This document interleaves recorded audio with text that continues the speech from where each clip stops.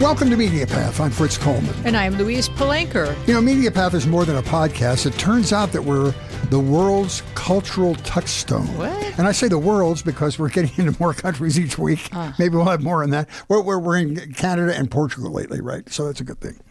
Right, this week we have an embarrassment of riches, two guests. We're going to welcome back Brad Onishi, one of the hosts of Straight White American Jesus podcast, which is currently the most listened to religion and politics podcast in the country. We talk about folks who have successfully escaped their evangelical roots and live to talk about it. And joining Brad will be Scott Okamoto, who joins Brad with his own podcast, and he's part of a collective called the Dauntless Media Collective, a group of like-minded podcasters. Scott's podcast is called Chapel Probation. I just love that title. It's a critical look at evangelical colleges and universities, and he also has a new book called Chapel Probation, and we're going to talk about that as well. So, Weezy, what do you have for us this week? Well, Fritz, I went to the movies, and I saw The Holdovers. Paul Giamatti's new movie is called The Holdovers. I hope you liked it. I loved it. It is a Christmas movie anti-hero. It's the age-old tale of a broken band of mismatched misfits finding friendship and family in one another. This version of that story is beautifully told. The setting is a bucolic New England prep school at Christmas break in 1970 when a loathed and lonely teacher finds himself babysitting a handful of students with nowhere to go. Paul Hunham likes to address his students as fetid layabouts, and his caustic barbs will quickly become the stuff of holiday tradition. Along for this sad holiday ride is the school's head cook, Mary, who has just lost her only child in Vietnam. A rich dad helicopter soon swoops in to fly most of the kids off to a ski holiday, but the brilliant and bitter Angus is a lone holdover with unreachable parents to offer permission. He's left alone in a lovely and empty campus with Paul and Mary. As the characters navigate through their holiday internment, they discover that revealing and owning their own flaws and deficiencies only provides space for them to reach out and offer comfort, serving to strengthen their bonds. These three each manage to pull themselves out of their own anguish long enough to offer a healing helping of humanity. Divine Joy Randolph, as Mary, barks at Paul Giamatti's Mr. Hunham. You don't tell a boy who's been left behind at Christmas that nobody wants him. What is wrong with you? We heal ourselves by helping others. The film reunites director Alexander Payne with actor Paul Giamatti. The two last worked together in Sideways. Dominic Sessa plays Angus Tully. It's his first role. He's actually 33 years old, so just imagine that he was really held back. The Holdovers is in theaters. And we've got a little Divine Joy Randolph Film Festival going on today, Fritz. She turns herself out as Mahalia Jackson in your recommendation, Fritz, and I adore her also. And she also sings her own part Yeah, of and this. she's also It's brief. Yeah. But I know I'm going to like your movie. You know why? Why? Because somebody got an F+ on a paper. You never see that. F+. That's pretty good. That's a little Who grace. do you know that got an F+? It's a little grace for the holiday. All right. I'm going to do a Netflix special. It's a film called Rustin. There have been many great films in the last 5 or 10 years about the civil rights movement. You had Selma, The Butler, I Am MLK Jr., Mississippi Burning, one of my favorite movies of all time. But not one has investigated the life of someone considered a civil rights icon, Bayard Rustin. He helped organize the Civil Rights March on Washington in 1963. Of course, that was the site of Dr. King's I Have a Dream speech. Rustin was a black activist who pursued nonviolent protest and was a key aide to Dr. King. He was also gay. This movie highlights the battles Rustin had getting the march organized and bucked the headwinds of homophobia in America in the 50s and 60s. As a matter of fact, racist politicians and the FBI used his gayness to try to stop the march altogether. You'll see most of the major players in the civil rights movement. Rustin is played by Coleman Domingo wonderfully. Chris Rock plays Roy Wilkins, who is the national head of the NAACP. You see Coretta Scott King. You see Adam Clayton Powell. Not a nice guy. Boo. No. The late Congressman John Lewis is in there. It's directed by George C. Wolfe, who directed Angels in America on Broadway and many other plays. It's also co-written by Dustin Lance Black, who wrote Milk, which was oh my God, he's a great writer. Yeah. And of course, that was an Oscar for Sean Penn. He's also written other social justice films like We Will Rise, about the struggle for gay rights, and J. Edgar with Leo DiCaprio playing Hoover. He has a really great documentary about his own life, too. He does? Yes. Where is it? I will get back to you. Please. Look for this in the show notes. Have your staff look at yes. that. This film is produced by Barack and Michelle Obama under the deal they have with Netflix. They're supposed to be good. When the march happens, it was expected to bring in 100,000 people, ended up with 250,000 people. It's goosebump-inducing. It's a great piece of civil rights history. I recommend it to all. Acting is wonderful on all accounts. I watched it last night, and not spoiler alert because there is the March on Washington, but they actually infuse it with archival footage, and you cry. Oh, come on, you do. And you look across the reflecting pond where you can't see anything but humanity for a mile. It's spectacular. It's really wonderful. Yeah. All right, we're going to bring in Brad Onishi and Scott Okamoto. I'm so happy to talk to these guys. This is going to be an interesting conversation.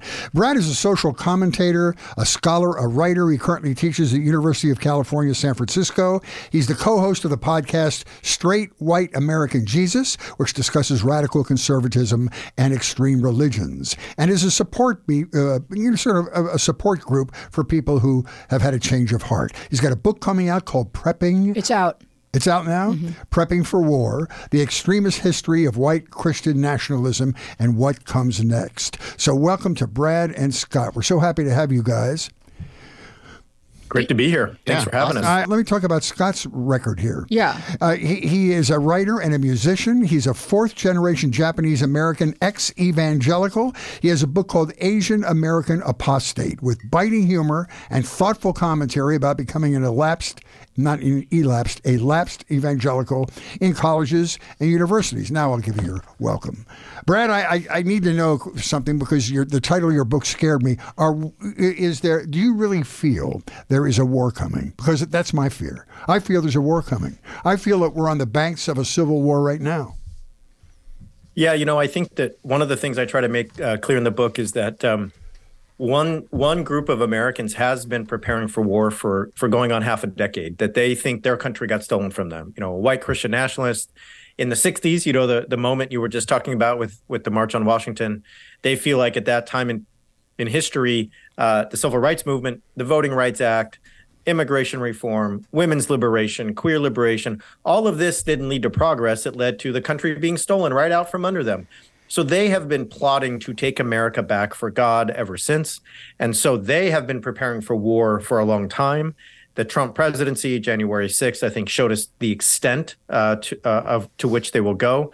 And so my hope is that we're not on the brink of a new civil war, but I'm trying to warn people that there is a group of folks ready to fight that war, and they have been for decades already. It just feels like we're there. I mean, it's really scarier things happening every week. And now the big split between the Palestinians and the Israelis, everything, there's a chasm between all forms of thought right now. It's really kind of scary. Well, everyone wants to be on a side, and, we're losing that perspective that some of these issues are extremely complicated. And like with Israel and the Palestinians, if you're on either side, you're wrong, because this is both. Everyone I pray for peace and understanding in the Middle East. That's my prayer regarding that. It's so complicated. That goes back for centuries. Our country goes back for hundreds of years. And because we've been a pluralist nation, and because we attempted to eradicate the native people, and because we stole people and used them as free labor while we owned them, we have a lot of wounds, and we have to address those, and we're not really willing to. And so people for decades, as you talk about, Brad, have been wrapping their racism in religion and in morality and, and all these things, family values or what's good and right. And it's rotten at the core. So talk more about the original wounds. Yeah, no, I think you're right. I think that these are things that we can talk about going all the way back to the doctrine of discovery and the idea that if you were a Christian person from Europe, you had a right to colonize any land you found that was filled with non-Christians. We can talk about, of course, the Middle Passage and the institution of slavery and all the way forward. And I think for me, those wounds have never been addressed, as you say. And what happens when you don't address them is they reopen time and time again. And you see folks proposing that the way to deal with them is just to ignore them, to ban books, to make as if that history didn't happen, to try to argue that to bring it up is divisive in itself, rather than to address it. Now that is given another dimension when people do that in the name of God, because when you bring God in, you provide a cosmic dimension, you provide a metaphysical dimension to your understanding of your country and yourself. You tell a story that is imbued with divine significance, and it gives it all that much more weight. So, Brad, about that topic, I wonder about how racism plays into this. Going back to the Tea Party movement, whether they admit it to themselves or not, that was based on a racist reaction to the Obama administration. But do they even admit it to themselves? Do they consider it just like a conservative political movement, or do they understand it's racism and they're just trying to sell it to a larger audience? No, I agree. So if you look at the sociological studies about the Tea Party, they back up what you just said, Fritz. What they show us is that the Tea Party is associated with white Christian nationalism. Great sociologist at University of Connecticut named Ruth Braunstein has studied this extensively and can show you the data on that. So that hypothesis has been backed up. The problem with the Tea Party is that if you talk to Tea Party folks, they will say, oh, no, I just want smaller government, lower taxes. This has nothing to do with race. I was on a radio program in the Deep South just recently, and I talked about this very issue, and I got a lot of angry callers saying, how dare you? And I guess my response is, this is pretty typical of this country's response as a whole. You sell something as states' rights, smaller government, family values. And when you dig deeper, what you find is a motivating force of a desire for white Christians to be the ones who are on top of the social hierarchy. It's not that other people can't be part of the American club. It's just in order to be a member, a real member, you need to be a white Christian. Now, other people can have a day pass, or they can come in the club if they come in with somebody who's a member, or, they can hang out for a short time as a guest. But if you want to be a real member with decision-making capacities, who actually has the chance to shape the place, well, we really want it to be somebody with that kind of identity. The Tea Party shows us that. So many things since then demonstrate that, unfortunately, and it's not going away. Well, we called a lot of what they were saying out loud dog whistles. And if you study the civil rights movement, they were accused of being communists, et cetera. It was really, that's really not what it was about at all. Of course, if they found something like someone's homosexuality, they were going to run with that. I mean, they still run with whatever they can. But at the core, because you break it down in the what was the name of your miniseries, The Orange Curtain? The Orange Wave. The Orange Wave. You break it down in terms of they tried issue after issue after issue to, get people excited about being conservative. And the one thing that really stuck was the Civil Rights Act and the segregation academies that followed. It was like, oh, this is definitely hitting a nerve. Talk about that history a little bit. Yeah, so there's a history of the 1960s that really sees the attempt to integrate schools all over the country, and that could be in the Deep South. We also in California have segregated schools, and where I come from in Orange County, Latinx, Latino students went to a different school up until the late 20th century. And so in order to do that, you have to kind of have court cases and a lot of movement and et cetera. Well, by the time the schools are supposed to be integrated, we find out that a lot of the white kids aren't there because they've been put in private schools. Those private schools are run by churches, and surprise, surprise, those churches and schools are for whites only. So you start to realize that the private schools run by the church is a segregation academy, and that the reaction to Brown v. Board education and the integration efforts was one where religion was hiding the racist impulses. And so that is a motivating factor for many people in the 50s, 60s, and early 70s to get involved in politics as white Christian nationalists, because they feel like they have a right to keep their schools segregated. They don't want their kids going to school with black kids, with kids of color. And then from there, abortion is the other issue, right? If we introduce abortion now, and it's not only that we don't want our kids going to school with black kids, but hey, the other side is trying to kill babies. What about that? So you introduce that abortion issue, and all of a sudden you really have a political movement that takes shape. And that's really the antecedent to what we see today in someone like Speaker Mike Johnson. Absolutely. Scott, I want to ask you a question, but first I just want to tag on to what Brad said.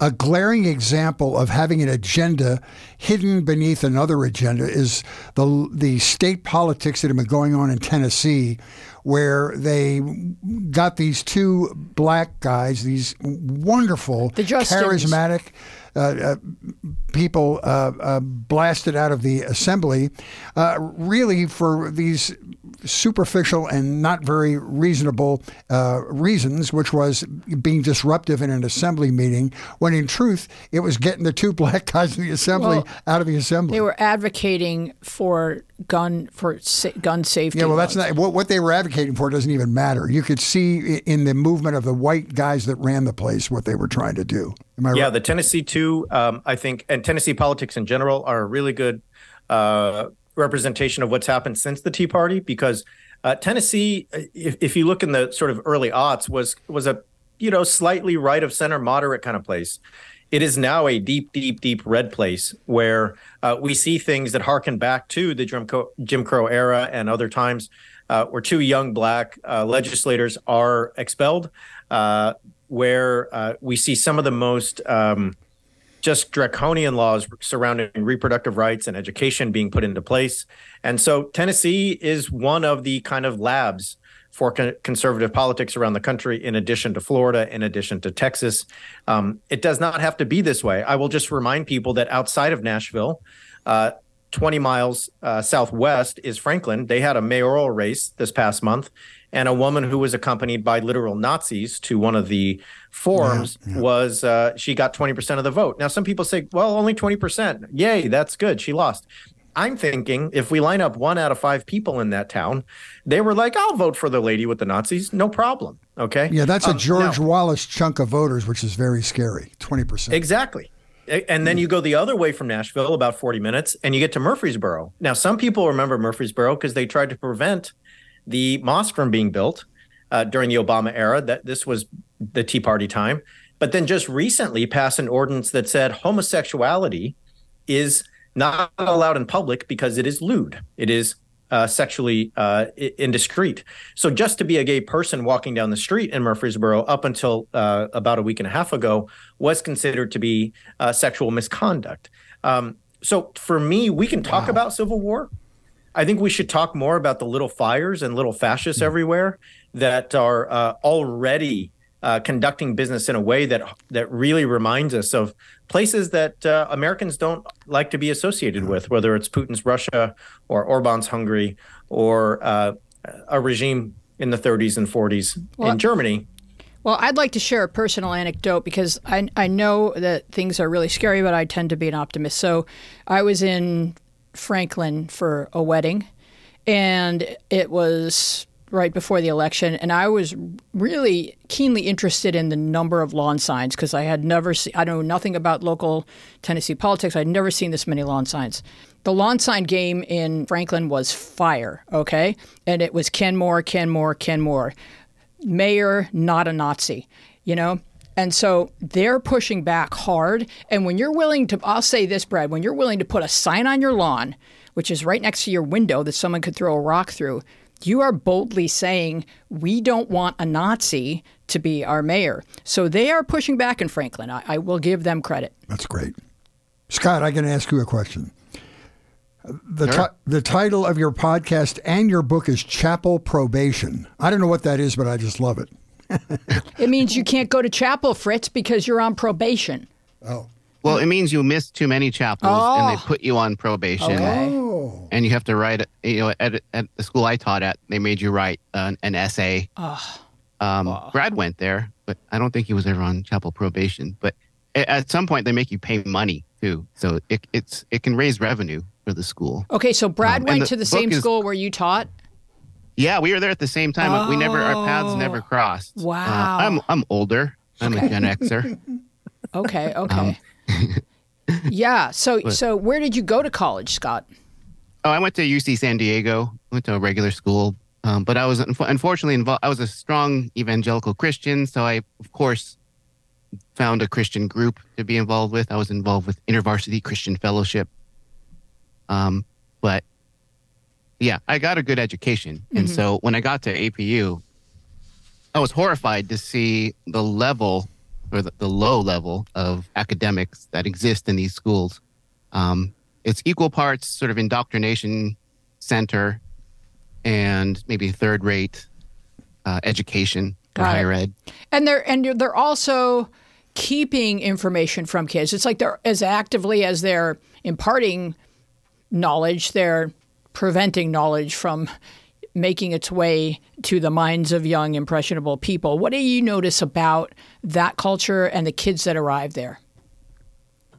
Yeah, the kids that arrive there pick a place like that to not have to deal with people like me and Brad. Mm-hmm.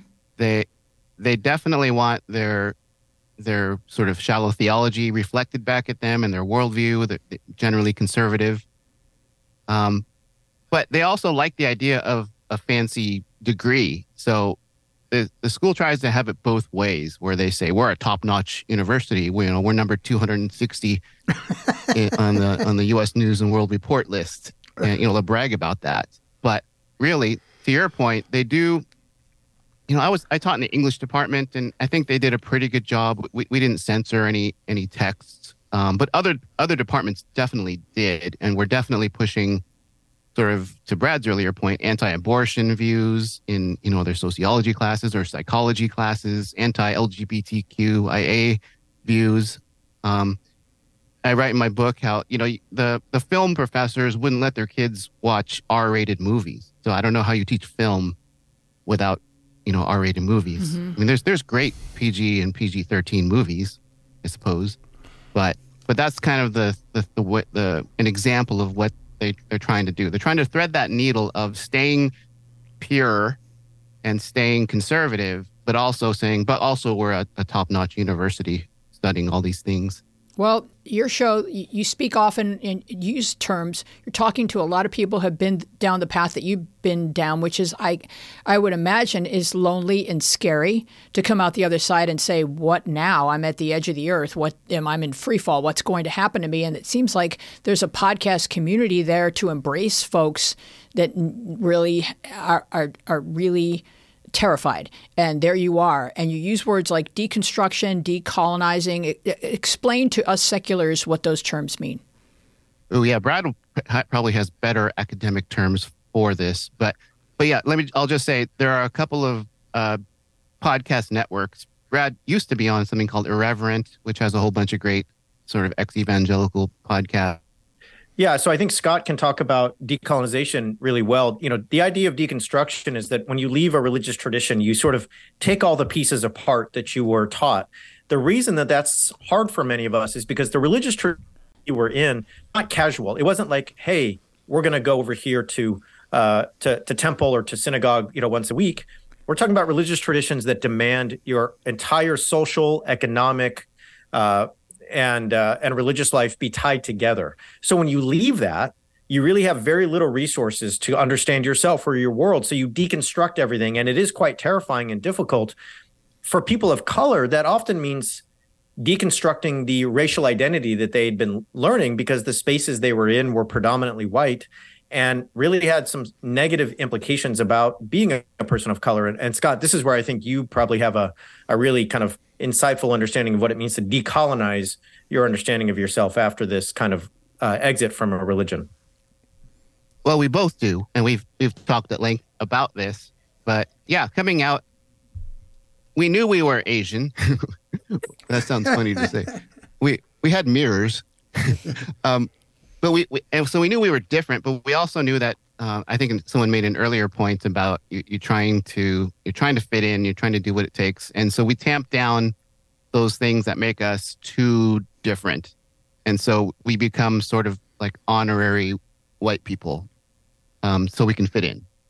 And when you look back at that and you think, oh my gosh, I was denying who I was so I could fit in and be a full, or what I thought was a full member of this group.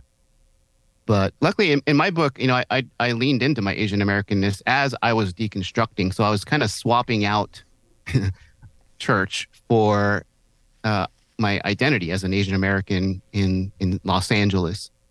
And Brad has the same stories. You know, we would tell Asian jokes, you know, before the white folks could tell them, we would tell them, and that was our signal to say we're okay. You know, we're not going to cause trouble. You know, if we hear these things, because we'll say it first. Ha ha ha. Okay, let's talk about something else. That's so and interesting. so, but you realize doing that it takes a toll on your soul and your self confidence and your family relations. You know, it's tough to be proud of who you are when your day-to-day life is spent trying to approximate something else that you're not. Wow. Your concentration, Scott, is in colleges and universities, evangelical bent. And you had a great podcast, and you've had several, I guess, with Ryan Stoller, who went to Gutenberg University, which is in the Pacific Northwest, right? And I thought it was fascinating that Gutenberg is what they call a great books university, where their whole curriculum is reading the best, like the top 80 pieces of literature respected in the world, yet it's evangelical. Well, if you read the top 80 books in the world, they don't all have a Christian bent. They don't all proselytize about evangelicalism. How do they square that with their evangelical teaching? I'm guessing they don't read all of them. And, you know, anytime you talk about great books, you bring up the whole, you know, who decides whose books are great. And if you look at that list, it's probably 99% white male writers with some women thrown in there. So, yeah, I'm not sure. I had never even heard of Gutenberg. It's fun doing the podcast because I thought I knew a whole bunch of Christian colleges, but people email me every week saying, I went to this school. And I'm like, where in the hell is that? Ryan's an interesting guy. He calls himself a child liberation theologist. What does that mean? Yeah. He's great. And he was homeschooled. And so he talks about the Christian sort of curriculum that's built into most of American homeschools. A lot of people who aren't even Christian will homeschool their kids for whatever reason, and don't even realize that they're using a curriculum that was created by, you know, Bob Jones University or Pensacola. When I started listening to you guys, I called my daughter, who was homeschooled for a year. She was between Catholic schools, and I said, was there any evangelical or Christian or religious flavor in any of your work? She said, no, ours was done through the public school system. So it wasn't, this is before the evangelicals bought up like 90% of the homeschooling industry. Yeah. But talk a little bit about the Duggar family, and I can't remember the initials associated with where they go, but it is a deep doctrine where folks really are in a cult, living in their own home, but in a cult, and they don't know anything outside of these beliefs and what they're taught. So what is that called again? IBLP. IBLP, and that stands for? Oh, gosh. Yeah. It's okay. Well, yeah. So what happens is they're just supposed to have a lot of kids, and they're supposed to corporally punish them so that they're all in line. And then what do you find in terms of people growing up, maybe going to one of these affiliated colleges, and then coming to you and saying, now what? I'll jump in and say, I think the two things are related. So, you know, Fritz, you asked about the 80 most, you know, well-respected books, a great book program, right? Mm-hmm. What's going to happen in that curriculum is that they're going to tell you is all of these great writers, Aristotle to Plato to Marcus Aurelius, all the way to Aquinas and Calvin and Luther. These are folks who built Western civilization. That's the idea. Mm-hmm. And guess what? Western civilization happens to be built on white people. Christianity. Oh, Christianity. Right? Okay. Right? And white Christianity. You're exactly right. So what they're going to do to square the circle is say, hey, you see all these classic texts that are the foundational ideas of our civilization? They're all in line, whether explicitly or implicitly, with our ideas of a great Christian civilization. So yes, Aristotle might not have been a Christian, but you can see in his ideas something that really lines up with God's plan for society. And really inspired someone like Thomas Aquinas, who's one of the greatest Christian thinkers of all time. So that's how they're going to square the circle. Mm-hmm. And for me, the great books ties in exactly with what Louise is asking about and what you're asking about in terms of homeschooling, because the whole idea is restrict the material and teach it in a way that tells one certain story. So I could be at that college and get one story about Western civilization. And guess what? Guess what I'm not reading? I'm not reading James Baldwin. I'm not reading Toni Morrison. Right? I'm not reading The Feminine Mystique. I'm going to read, only the things they want me to read to tell me a certain story about Western civilization. And I'm probably coming from a homeschool setting where the whole goal has been not to have an educational system based on inquiry and curiosity, but to reduce the landscape, reduce the lens so that I only see, right, the Bible. I only see the things that support the story I'm telling about the Bible, about the creation of the world 10,000 years ago, about the ways that men and women are supposed to relate to each other, the ways that the family is supposed to be structured, the ways that the government should support the church. So it's all about restriction in order to keep a story. And Scott, by the time they arrive at your doors, they're like, hey, this story isn't working for me anymore. Is that how it works? Yeah, well, in the case of IBLP, that's a really extreme one. And I've had several guests on, and I think you have too, who have come out of that. And that's going to be a lifelong journey, extricating themselves from the psychological damages and even the physical damages done to them in that setting. The fact that they had that reality show for so long and it was beloved by America was kind of like what we're talking about overall here. America assumes that if you are part of something that's Christian, you get the benefit of the doubt that you're a good family values group of people. But really, that is one of the most insidious and abusive settings that you can find in our world. I think a lot of religion is born out of superstition. And, you were talking on one of your shows recently, Scott, about, I can't remember the term for it, but people with OCD are drawn to these types of absolutes where it's, you do this, watch people praying, the most fervent version of every religion, and you see them davening or bowing, and it feels very much like behavior that where you're hoping if I do this 7 times in each direction that God will favor me. And so there's I would imagine a terror in leaving that behind. A baseball player not tapping, second base on his way to the outfield and not doing the thing that you think has kept you safe or you're not quite sure. But there's a lot of OCD and that I think is wrapped up in this, and leaving it must be extremely agonizing. Yeah, especially if you came out of one of those high control settings. It's absolutely terrifying because your whole system of belief, worldview, your day-to-day life is all centered around that belief and that community. I think I had it a little easier because I went to a chill Christian church, and we could watch movies, we could listen to music, but in some of those places, like they literally tell you can't. They don't have TVs in their house because they don't want that influence. They're not allowed to listen to music that has beats on 2 and 4. Snare hits on 2 and 4 because that's of the devil, and that's a whole racist kind of thing that they attribute to Africa for some reason. Or to any drummer who knows that you have to accent on 2 and 4. Yeah, yeah. I always ask, can you do it in 5 or 7? Take 5. I think, Brad, you brought up an interesting comment that that people, the evangelical colleges and universities are made up of mostly people who are homeschooled because their thought process and their spirituality has been compressed and funneled that way.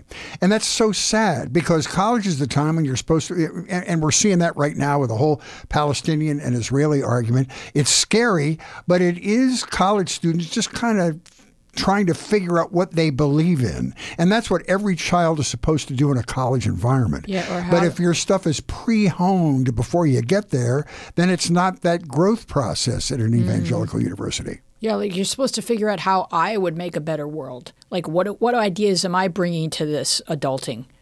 And they're not permitted to do that. Mm-hmm. I think this is actually a great way to counter the messaging by Moms for Liberty or anyone else who's trying to ban books and really restrict school curricula. I think for me, the best way to talk to that parent who is trying to figure out, what's best for their kid, or should they listen to that Moms for Liberty person over there or not, is to say to them, look, education is about discovery. Education is about curiosity. And I want my kids to go to a school that fosters that. I want them to discover the world and all its beauty and all its wonder. And you know what? Sometimes it's going to be too much. And there's going to be things that are hard to understand. And you know what? I'm a parent. I'm going to step in when that happens. I'm going to help them get there. I'm going to trust that we can do that as parents. But for me to say that I want my kid to go to a school that's actively shutting down wonder and curiosity, well, that just doesn't sound like education or the kind of school that I would ever dream of. And so, hey, soccer mom, hey, suburban parent, hey, person trying to figure out who to vote for the PTA, school board, et cetera, let's just prioritize discovery and wonder. And then let's trust ourselves as parents when it's time to help our kids understand really hard stuff. What do you think? I think you're a pretty good parent, Jane. Hey, Jeff, I think you're a pretty good dad. You can do that, right? I mean, nothing to be scared of sending your kid to school. Or that you're a really good parent. You can handle this. Or that we've given them the problem-solving skills to think on their own. Exactly. And if all you've done in the first 18 years with them is tell them the answers, then they are not prepared for wonder, for curiosity, for doubt, to question. They're not. They just have been trained to obey. But I want to enter this part of the conversation while we have you guys so valuable to us. We know that these ideologies have infiltrated American politics, and mainstream media will only sparingly use the word Christian when explaining the motives of certain politicians. They usually say things like far right or extreme right. They will occasionally say Christian nationalism, which really does not sound scary to religious folks who believe that we are a country founded on Judeo-Christian values and principles. But Christian extremists in our country are attempting to align the world for Christ's return. They do not care what they do to our planet while they do this. They want to usher in a white theocracy in which our rights, our vote, our free press, our individual humanity are gone.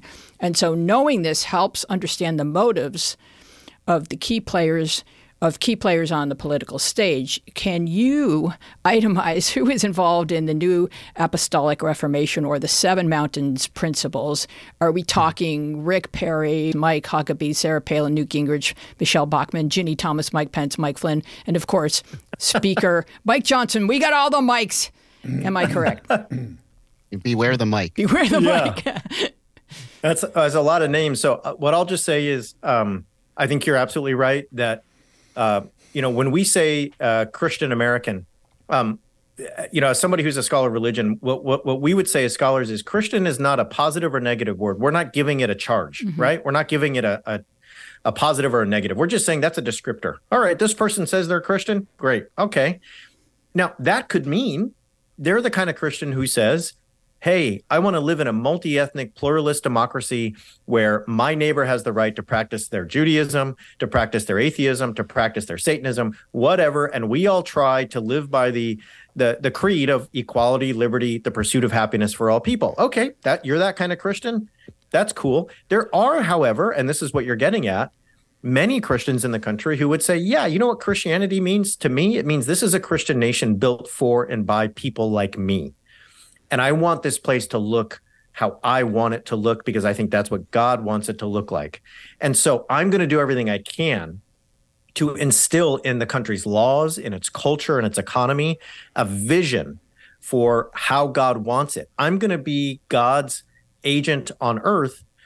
If God is the one who has dominion over the earth, then I'm going to be God's dominator on earth. So the Seven Mountain Mandate is the idea that Christians should not work with their neighbor, that they should not work alongside other people in American democracy, but they should conquer the American government, American economy, American media, American arts, American culture, and they should have full control over it for God. That sounds a lot like what you said, a theocracy or something like it. The person who really is the most kind of visible at the moment, who has these kinds of leanings, is the Speaker of the House, Mike Johnson. He has deep ties to the Seven Mountain Mandate theology. He has longstanding relationships with pastors who have been key players in this movement. And I wrote for Rolling Stone last week that he flies a flag outside of his office, the Appeal to Heaven flag, that is used by people in this movement to call for an American revolution via spiritual warfare. So in my mind, if you have that guy who is second in line to the presidency, I mean, if the president dies, we got one person and then he's up.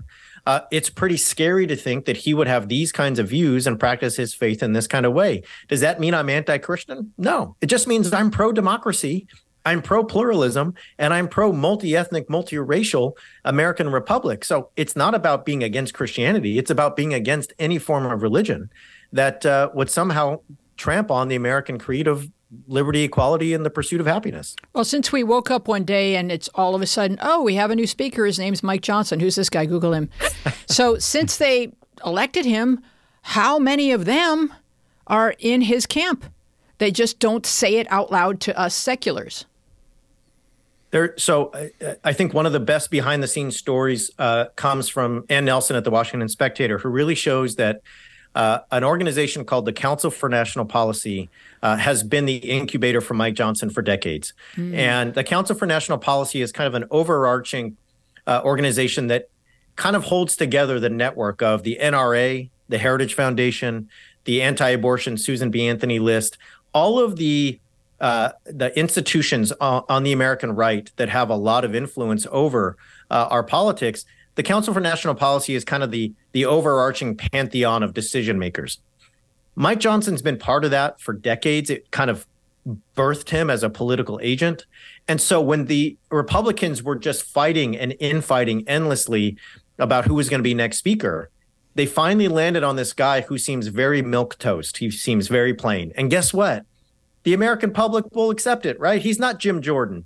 He's not Matt Gaetz. He's not Marjorie Taylor Greene. He's fine. Yeah, he's just a quiet lawyer. Nobody will know. And then you start digging in and you realize that the quiet lawyer might be the most extremist Speaker of the House that we've ever had. Let's talk about another aspect of his life, which is Covenant Eyes app and the purity culture, which is the wackiest part of this dude. Look at Brad. Oh, Brad's having now. a convulsion. Yeah, let's talk about it. So, Scott, I'll throw it to you, but Covenant Eyes is the app you use if you don't want to find yourself looking at sexually explicit material. So the way this works in evangelical culture is you're supposed to have an accountability partner, and you basically fess up if you look at something that is sexually explicit, pornography or whatever it may be. This app sends an email to your partner. So if Scott was my accountability partner, he would get an email saying, Onishi over there is looking at whatever he's looking at. You better ask him about it. The creepy part for Johnson is that his accountability partner happens to be his 17-year-old son. That's and so there's a whole dark. host of issues there. And I'll just let Scott Several take levels it of from here creepy because right there. yeah, I'm getting creeped out just talking about it. So Scott, you got to take over. Yeah. Yeah, thanks. Thanks for that. Lateral. My kids are grown. I really don't want to know what I mean, I'm not going to judge them on it. You mean you don't care if they go to heaven? Well, if all those dudes named Mike are going to be there, I don't think I want to go. That is a good point. I don't have a lot to say. I'm just probably like y'all were. I'm just jaw on the floor. I left Christianity around 15, 16 years ago. And so this is before all of this technology enabled this purity culture madness. So I got nothing. We're not going to let you off the hook, but I have to ask you another question. Oh, okay. And either can answer. For those of you who have sort of found their way and gotten a grain of sense, left the evangelical movement, do they remain Christian, some of them, or do they completely cast aside Christianity when they do that? Yeah, a lot of them have. I'd say 30% of the guests on Chapel Probation are still some kind of Christian. We call Episcopalianism sort of the last stop of faith for people who are deconstructing. So a lot of people end up there. I was there for a little bit, but I couldn't hang. I liked having my Sundays off. I'm not. Yeah, I would say there's a lot of progressive Christians. I just read an article the other day. Someone sent me about this, what was called the rise of the Christian left. I don't know if it's big enough to be a movement to move the needle in any direction as far as Christianity goes, but they are out there, and they're fighting the good fight from inside. Scott, I'm not done talking about sex. Because okay, well, that's actually more interesting. On your podcast, you note the phenomenon that when young boys come to college and they've been suppressing their sexuality, maybe even told that they're not supposed to masturbate or do anything healthy that would, teach them what sex feels like or how to relieve the sexual tension that folks have. They come to college and they just swing their dicks around, a lot more than what you would find at a more mainstream university. Talk about that phenomenon a little bit. Oh, yeah. Okay. That's a good one, actually. I think everyone listening would be surprised to hear that the boys' dorm at evangelical schools are naked fests. They love to be naked and brag about being naked. At APU, the boys' dorms, for the whole time I was there, one of the sayings was "nudity is community." Wow! And you can spend a long time sort of unpacking that psychologically, developmentally. I think it's partly, that because purity culture is so demanding and so harsh, that this is a safe way to push boundaries a little bit. Just guys being guys, whipping their dicks out. And I'm not having been in, I don't know, was it that way when you were there, Brad? Was there a lot of nakedness? And I think what is there too is this sense of, in these cultures, you're not really allowed to be in touch with your body. Like you can't, your sexuality is suppressed.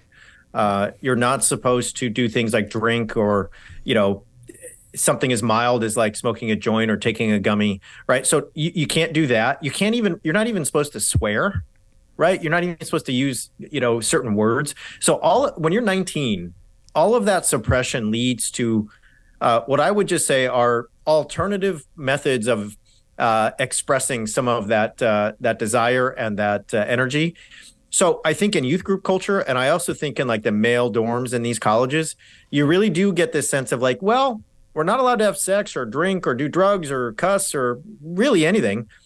It's kind of transgressive for us to just walk around naked or like, act like that's kind of something that's pushing the boundary, because at least that's some weird way of being in touch with our body. I think another way that people don't realize is the like very thriving, like hardcore Christian music scenes where people like mosh and run into each other. And you think, well, that's weird. Why would these evangelicals do that? And it's like, because it's a way for them to be like feeling their body. Physically touching. Sure. Yeah, exactly. And expending energy without the guilt of, what they think of as sinning in terms of a sexual encounter or getting drunk or, doing anything else that you would think young people do at that age. And so I just think this is an offshoot of deep forms of suppressing desire. Mm-hmm. They're walking around naked to show off the equipment they're not allowed to use. Yeah.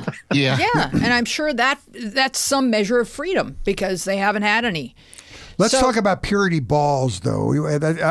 I'm just fascinated by the whole purity aspect of it. Yeah. A purity ball that's so interesting. And again, it's that parent, the father-daughter thing. It's just very, very dicey. Explain that, boys. Go. Oh, no, you go, man. All right. So, take this.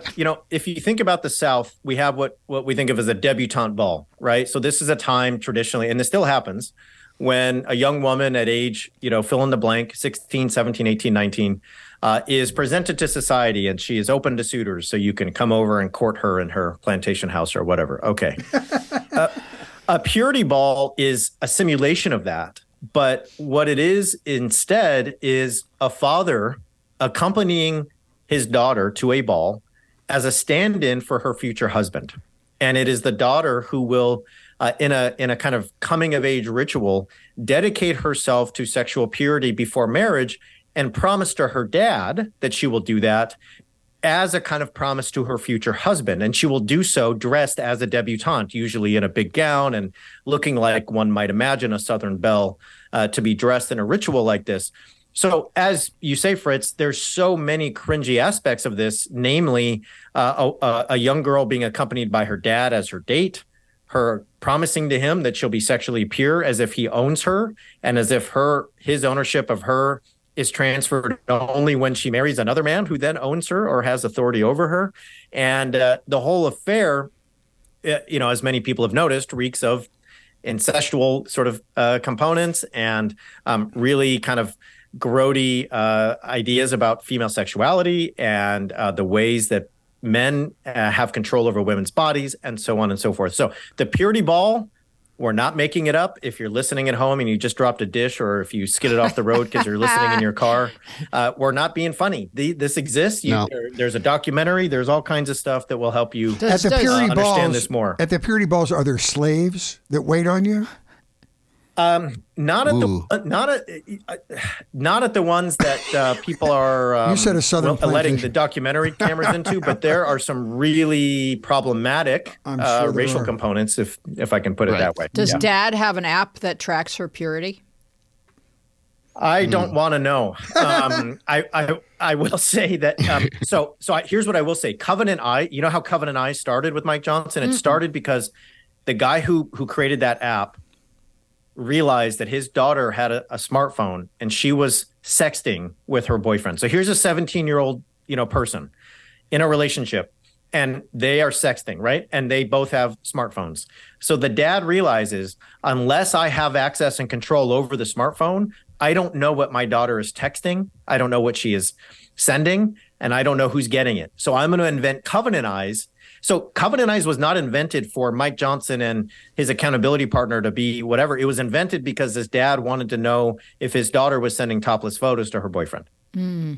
It's just like this endless attempt to control the behavior of women, and that has gone out. You start with the chastity belt and you work your way forward, where men just cannot wrap their mind around the idea that if I am in a healthy relationship that is built on trust, I don't have to worry about this, and she doesn't have to worry about this, because we love each other and we trust each other. Like, that's just, you're leaving too much to chance, I guess, when you rely upon trust. So I want to talk before we close about I don't know.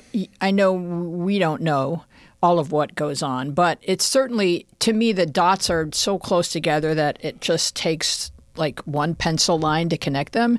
So when you've got the fundamentalists laying their hands on Trump, who's a thrice divorced pussy grabber, and clutching their pearls and screaming to the winds when Obama, once married, dedicated husband and father of two beautiful daughters, was, that was a problem. But Trump is the delivery by Jesus of preordained, divinity as our president. It doesn't take much to stretch the line past Trump into Putin as being a coalition partner for the welcoming of Christ's return to Earth. I mean, what do you guys see? I mean, because Putin is good at shape-shifting. He'll say to anyone, oh, you love Jesus? We love you. You love guns? We love, oh my God, we have so much in common. Like, that's your guy. If you want the kind of friend that's going to tell you he loves what you love. So what are you guys' view when it comes to like this breed of evangelical Christians, then Trump, and then Putin? I'm going to throw that to Brad. I'm more the dicks and balls. Okay. Yeah. Part of the conversation. Got it. Yeah. Good for you, Scott. I have more. Yeah, I have a lot more respect for you. Own your now. field. Yeah. I'm going to stay in my lane. Over here. So what I would say about evangelicals on Putin is that they have been enamored with him for a long time. It's not just in 2016 or 17 when Trump comes around. It is going back to the late 90s, early 2000s. And why? You say, why? Why would you be enamored with Putin? And here's why. Putin is the leader of the whitest country on earth. He has all but outlawed being gay in public. He will have draconian, violent measures against immigrants if they try to enter Russia or try to be part of the public square in a way he doesn't like. And he will tell you that and this is part of the shape-shifting that you mentioned, he will tell you that he's doing this in the name of the spiritual heritage of Russia, the family values, and the great Christian civilization that is Mother Russia. That's why. That's so interesting. Interesting. Plus, he'll develop. Yeah, go ahead. Aren't people that love the structure of the church drawn to autocrats, drawn to strong single persons in charge? Mm-hmm. Well, and it makes sense, right? Because if you're somebody who thinks God has an ordained order for society, and if you go back to what I said about Mike Johnson, hey, we really want to dominate every aspect of culture, economy, media, art, and government. Well, democracy can kind of get in the way. Democracy means that this judge says that's not allowed. And, this election didn't go our way. And we're not just allowed to do a Muslim ban for some reason, even though I'm president. And we're not just allowed to kind of do whatever we want when it comes to protesters or something else.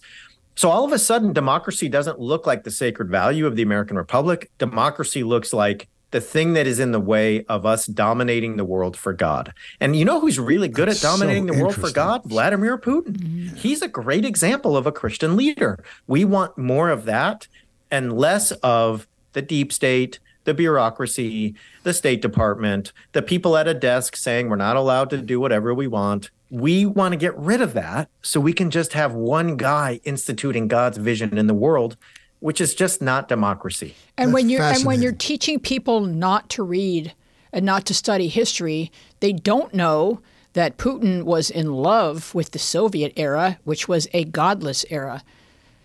And this is just convenient for him right now. Under the Soviet rule, they went after the left. They went after people that were disillusioned with capitalism. They went after our left flank, and with some success.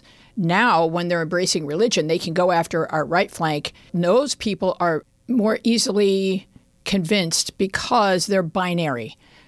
People on the left have more layers and nuance that they're always looking for.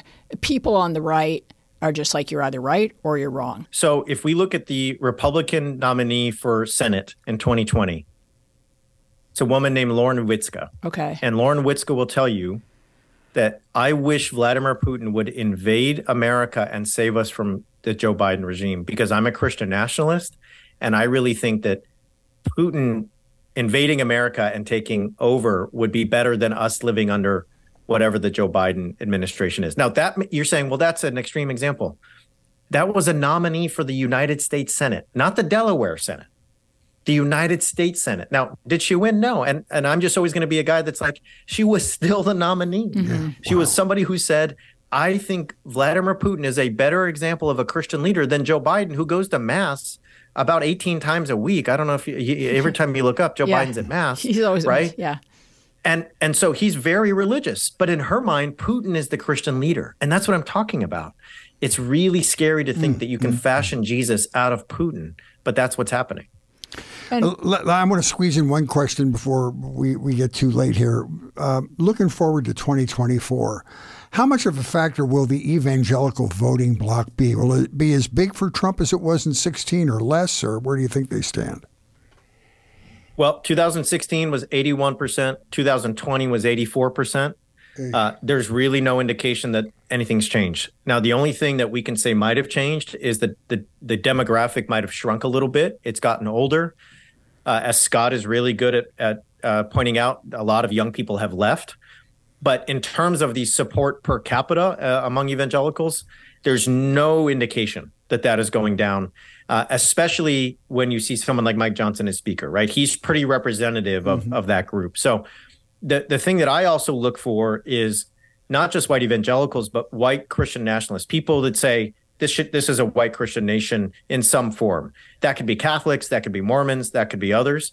So those groups together are really the groups that have the power to kind of, I think, move the needle. The question is, will the fatigue of Trump, the fear of Trump, and the willingness to come out and vote for Biden, will that sort of push us to where we were in 2020 or not? Because, it's basically a rematch. So, yes, there's still a factor. There's no sense that they have changed their minds. It's just a matter of how many of them are left and how many folks on the other side are motivated to vote for the other guy. I think that, when you're doing the polling right now, that's alarming. You're asking people, do you support Joe Biden? And you're not asking them to make a choice. You're just saying, how do you feel about Biden? Yeah. And they're like, oh, I feel this type of way.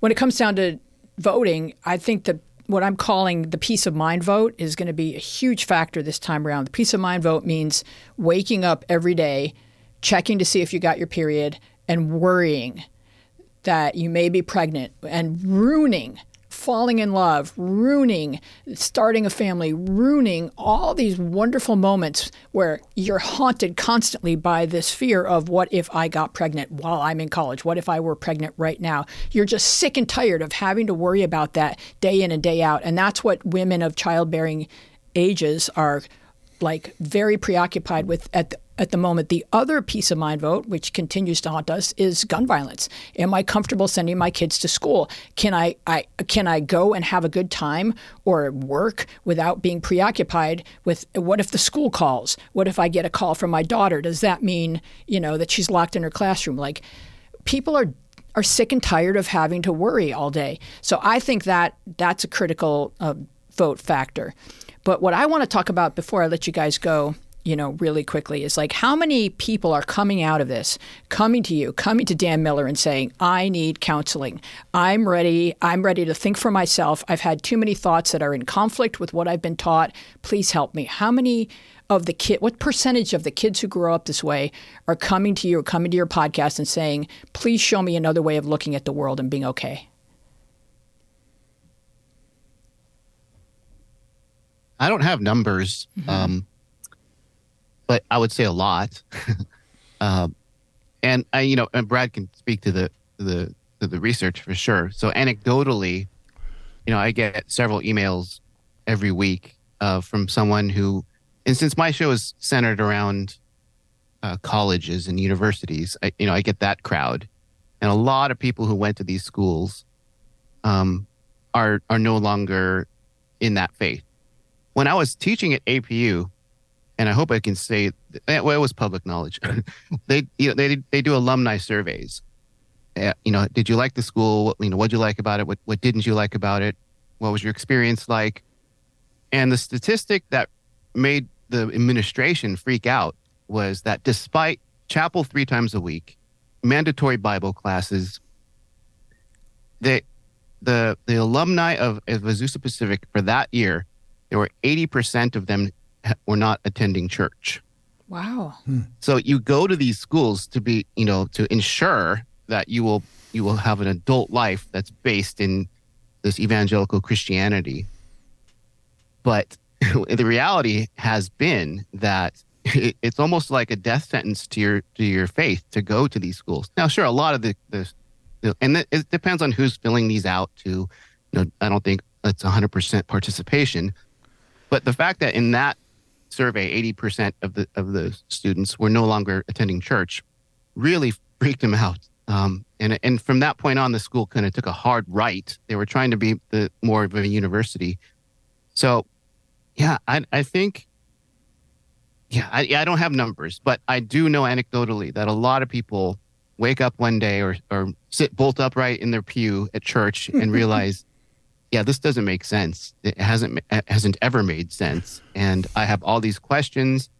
But I think to Louise's earlier point, it's terrifying if that's your whole life. Your whole family goes there. All your friends go there. Maybe even some your co-workers go there.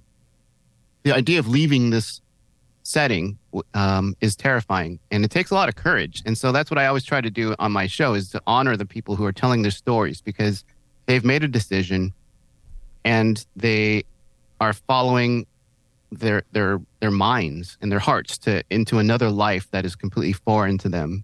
And I hope that the work Brad and I do, and with Axis Mundi, is helping people be inspired to be brave and to look at facts and to look at possibilities of life that they had previously not known. Mm-hmm. Mm-hmm. You guys are both offering a spectacular service to Americans of all ages, but particularly young people who are trying to figure out where they fit into the planet. You're both brilliant and just a wonderful conversation, especially this time in our history, where we are, not knowing what the future brings is really important. You guys did a wonderful job. Thank you so much. Thank you. Thanks for having us. Thank you for joining us. Here comes your closing credits. Thank you so much for joining us. We would love to continue this conversation with you on Instagram and Twitter, where we are at MediaPathPod, and on Facebook, where our show page is MediaPath Podcast, and our Facebook group is MediaPath with Fritz and Wheezy Podcast Community. You can find full video podcast episodes loaded with bonus visual content on our YouTube channel, MediaPath Podcast. You can write to us at mediapathpodcast@gmail.com. And if you enjoy the show, please give us a nice rating on Apple Podcasts and talk about us on social media. You can sign up for our spicy newsletter at mediapathpodcast.com. We want to thank our guests, Brad Onishi and Scott Okamoto, and we will have full links to everything they've created, their books, their podcasts, in our show notes. So you don't need to try to jot something down while you're driving. Wait until you're home, and you can find everything you need about our wonderful guests. Our team includes producer Dina Friedman, John Maddox, Bill Filipiak, Thomas Hubble, Mason Brown, Lori DeWall, Garrett Arch, Chris Baldwin, Jordan Reyes, and you. Our theme music is by me and John Maddox. I am Louise Palanker here with Fritz Coleman. Be well and wise, and we will see you along the media path.